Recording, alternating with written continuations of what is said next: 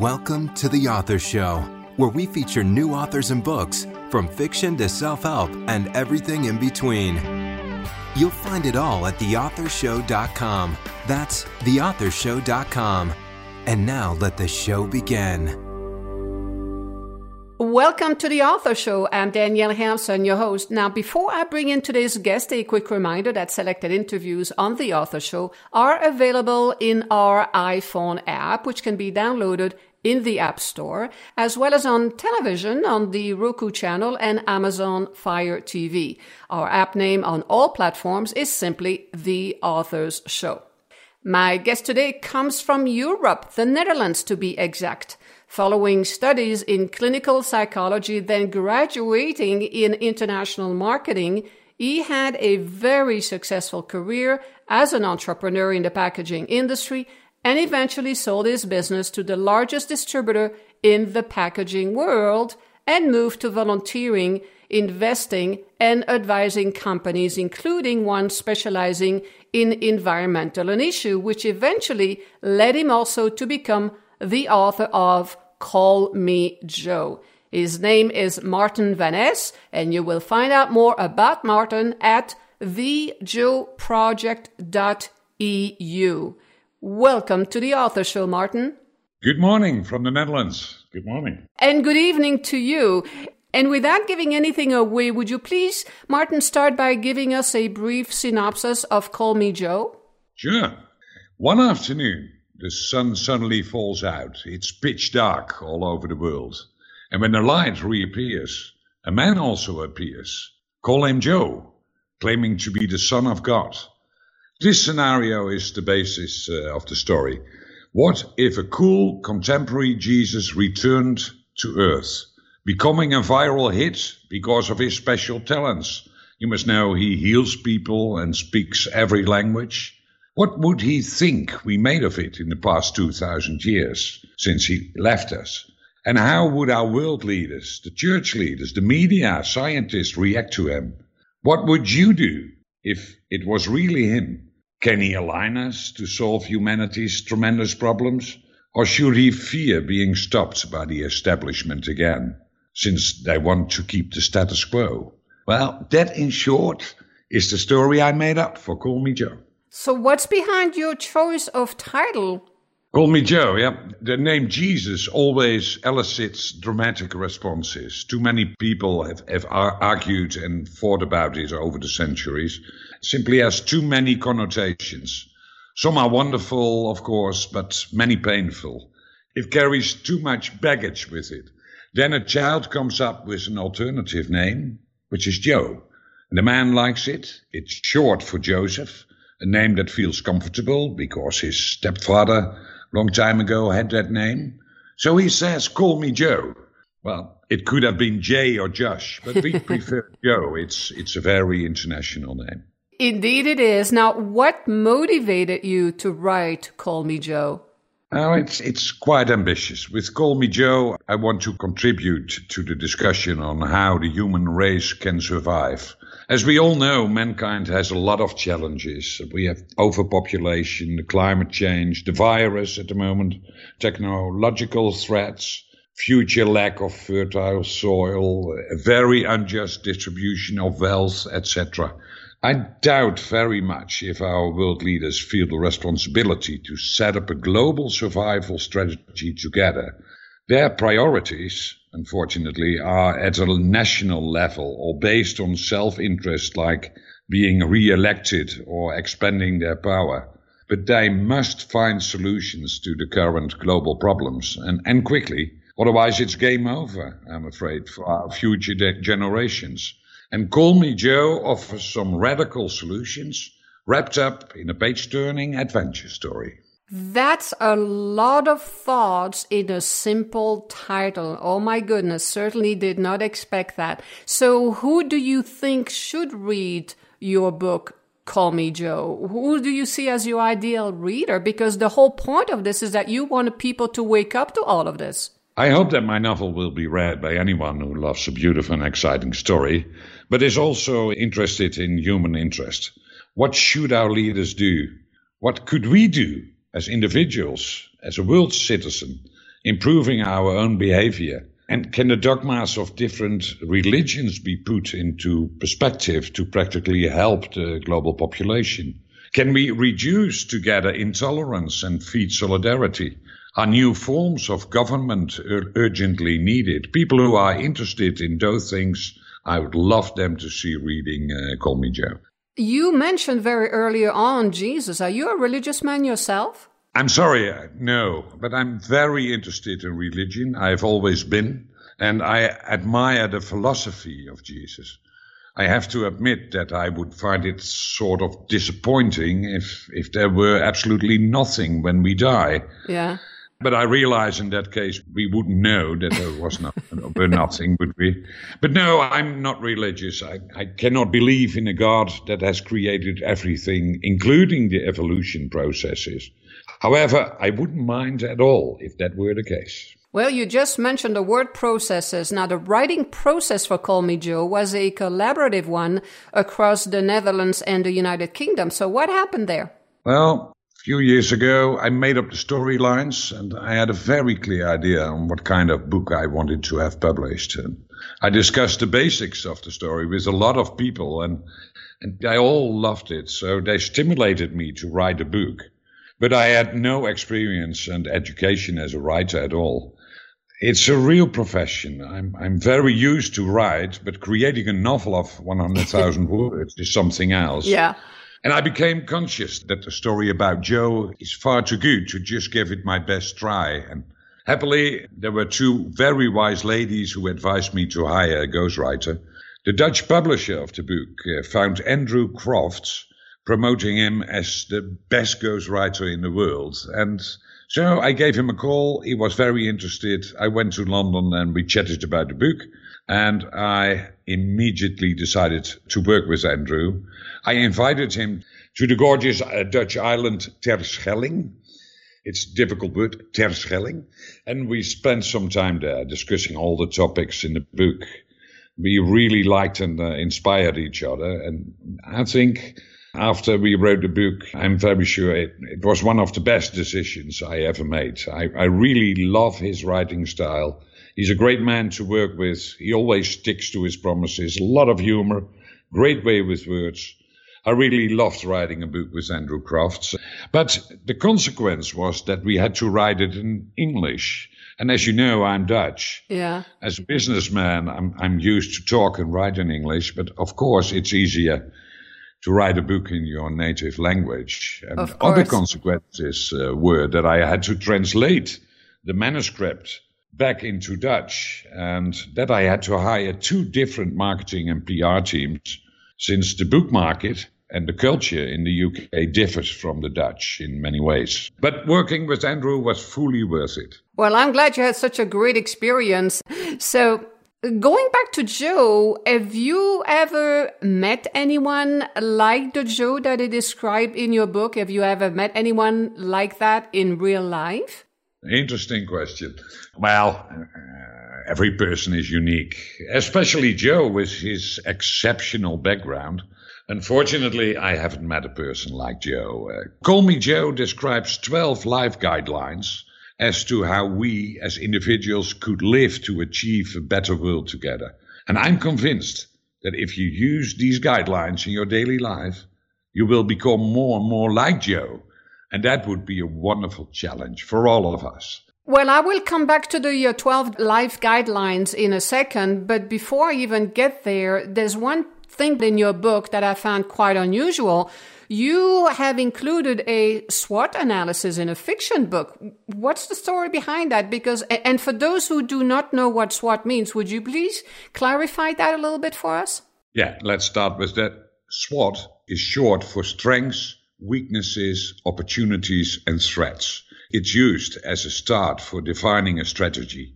If you are really aware of the most important strengths and weaknesses in an organization, and you know the main opportunities and threats in the market, it's generally not that difficult to find some strategic options. And besides being an entrepreneur, I've always been a strategic consultant to larger family businesses. And it's a bit old-fashioned technique, but I like to use it. And at one moment, I decided to make such a SWOT analysis of mankind.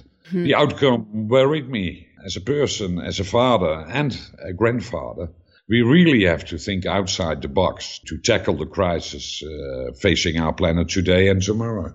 Yeah, I agree with you. Now, you also include in Call Me Joe a global plan. Do you think realistically that it could work? The book offers a solution direction based on a number of principles. First, a global plan is needed for the survival of humanity.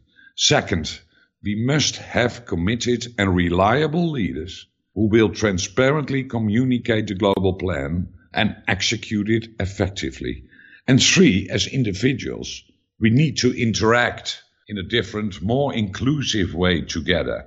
I really don't see an alternative to arrive at a constructive and harmonious solution. At the very least, it would be worth further study at the highest level. And if there are better alternatives, I would like to hear them. Time has passed. We can no longer put our heads in the sand and try to continue without a cohesive, global, inclusive plan. And what has a higher priority than the survival of mankind? I'm aware there is a United Nations program, 2015-2030, with 17 beautiful strategic development goals, signed by almost every country in the world. It's 2020 now, and if we dare to be honest, we all know that these goals will not be met at all. Window dressing. I'm afraid that's all it is, and I'm quite pessimistic about the chance that our leaders will act in time. And therefore, I realized we would need a higher authority, like my friend Joe. Oh, I think we definitely need Joe, because when we think about all the politicians, and I'm not going to name any country specifically, but because I think that humankind is such that they're all the same everywhere. You're dealing with a lot of egos in the political arena. Everybody has an ego, but when it comes to politics, my view is there's a lot of ego in there, and that's what's causing a lot of the problems that we have. So given that, how do you see the world in 25 years from now, for example? That's a difficult one. No one can know for sure or predict with a high probability. The coronavirus crisis confirms this more than ever. Yeah. But we can be confident that change will be the only constant. What I want to warn in my book is that if we do not change anything essential, we will live in a world that is downright unattractive. In 25 years, we are close to 10 billion people, and we are going to be ravaged by miserable climatic conditions, which in turn will lead to scarcity of essential raw materials, clean drinking water, food. We will see a massive increase in energy consumption. Large groups of the world's population will be forced to flee to better places where they will not be welcomed, I'm afraid. In 25 years, the powerful and wealthy of the earth have been able to greatly expand their power because of their access to human improvement programs, big data, extremely advanced artificial intelligence, and autonomous and merciless fighting machines. In the future, people who can afford it will be able to plug information flows directly into their cortex, and they can remove bad experiences like heartbreak. And is this too pessimistic a picture? Why? Aren't we going in that direction already? Who is stopping this development? I don't like to think of my grandchildren living in such a society, and perhaps in 25 years, it's already much worse. And as a species, we are already largely extinct, or we are dominated by machines. But I'm not very optimistic, as you can hear. Yes, I can certainly hear that. And unfortunately, I have to say that I totally agree with you on all of that prediction as well, because when you look at what's going on right now, I think we're not even going to need to wait 25 years. We're already on that road right now. But I want to go to the word life, because we are talking about the continuance of life as well. And you mentioned a little bit earlier, 12 life guidelines. How did you come up with them? Well, I grew up with the Ten Commandments. The Ten Commandments of Moses described in the Old Testament. And some think that these are largely outdated in terms. of content and wording and have often been overtaken by legislation. And I've tried to establish a universal moral compass through 12 simple guidelines. I determined this concept through my own life experiences, self-insight, by reading a lot of books, watching interviews with great thinkers. And I did a lot of interviews before writing my book with politicians, scientists, bankers, entrepreneurs. And in all these interviews that I conducted with experts in various fields, preparing the contents of the story, I asked them to read the life guidelines and ask if they would like to remove or add any, aiming to keep the total at 12. And that process led to a limited number of mutations. And over time, most people were able to fully agree with the 12 guidelines featured in Call Me Joe. I think it would be a good idea to study these guidelines and to use them in schools and in educational programs, etc. So go read them. Now, you also based your book, Call Me Joe, mostly in New Zealand. Why in New Zealand, so far away? I love New Zealand. The people of New Zealand, the Kiwis, they call their country God's own country. I checked it out during 6 weeks with my wife in a camper, and I have to admit it's by far the most beautiful place in the world. It's not only because of the awesome nature, but especially because of the people. They are so kind, Danielle. Their hospitality and social awareness, they are enormous. And they are proud of that. During the 6 weeks, I did not meet one unkind, unfriendly person. When I came back to the Netherlands, it took me half an hour to meet several unkind, unfriendly people in the supermarket, which was very, very confronting. I think that our friend Joe made a good decision to choose New Zealand as the alternative place to go. And a second, and probably funny reason, is that it enabled me to deduct part of my travel cost from taxes because it was field research. The businessman resurfaces, and I now have to add New Zealand on my bucket list of the places to go. So that is so funny. Martin, would you please share with us an excerpt from your book? Sure, I love to. In the book, Joe is lovingly received by Sophie, a modern female variation of John the Baptist. She's a key character in the book. So there we go. I'm off to bed, Sophie said. Make yourself comfortable. Help yourself to a towel and anything else you need from the cupboard in the bathroom. There's a sleeping bag over there, and I'll see you in the morning. Thank you, he said, showing no sign that he was going to try to stop her leaving the room. Plucking up her courage, she leaned down and kissed him gently on the lips. He tasted sweeter than she could ever have imagined. He responded, but gave no indication that he expected to go any further. She straightened up, pretending that to her it was no more than a good-night kiss, and went through to her bedroom, hoping that she might have lit a spark of desire in him, and that he might follow, having realized that he had to have her. Despite her exhaustion, she found it hard to get to sleep once she was lying in bed, her mind spinning round and round, listening to the sounds of him moving about in the other room. He had told the children his name was Jesus, and he'd certainly made himself look like someone from the time of the Bible. But he hadn't tried to preach to her when she announced she was an atheist. He had also hinted that he had something to do with the blacking out of the sun, which seems ridiculous, unless she accepted the fact that he actually was Jesus, and therefore the Son of God. But all her life she had believed that everything to do with religion was nonsense, and that only science held the answers. So did that mean that she was as blinkered to other possible answers as she always thought religious fanatics were towards scientific facts? Was it actually possible that she had a Son of God in her apartment? Even thinking that made her want to laugh.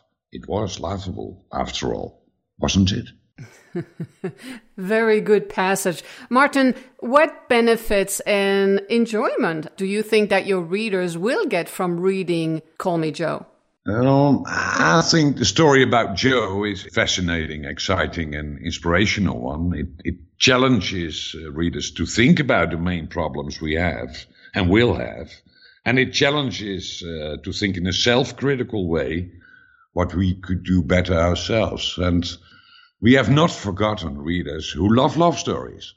Joe is a very charismatic, attractive, and healthy man in his mid-30s.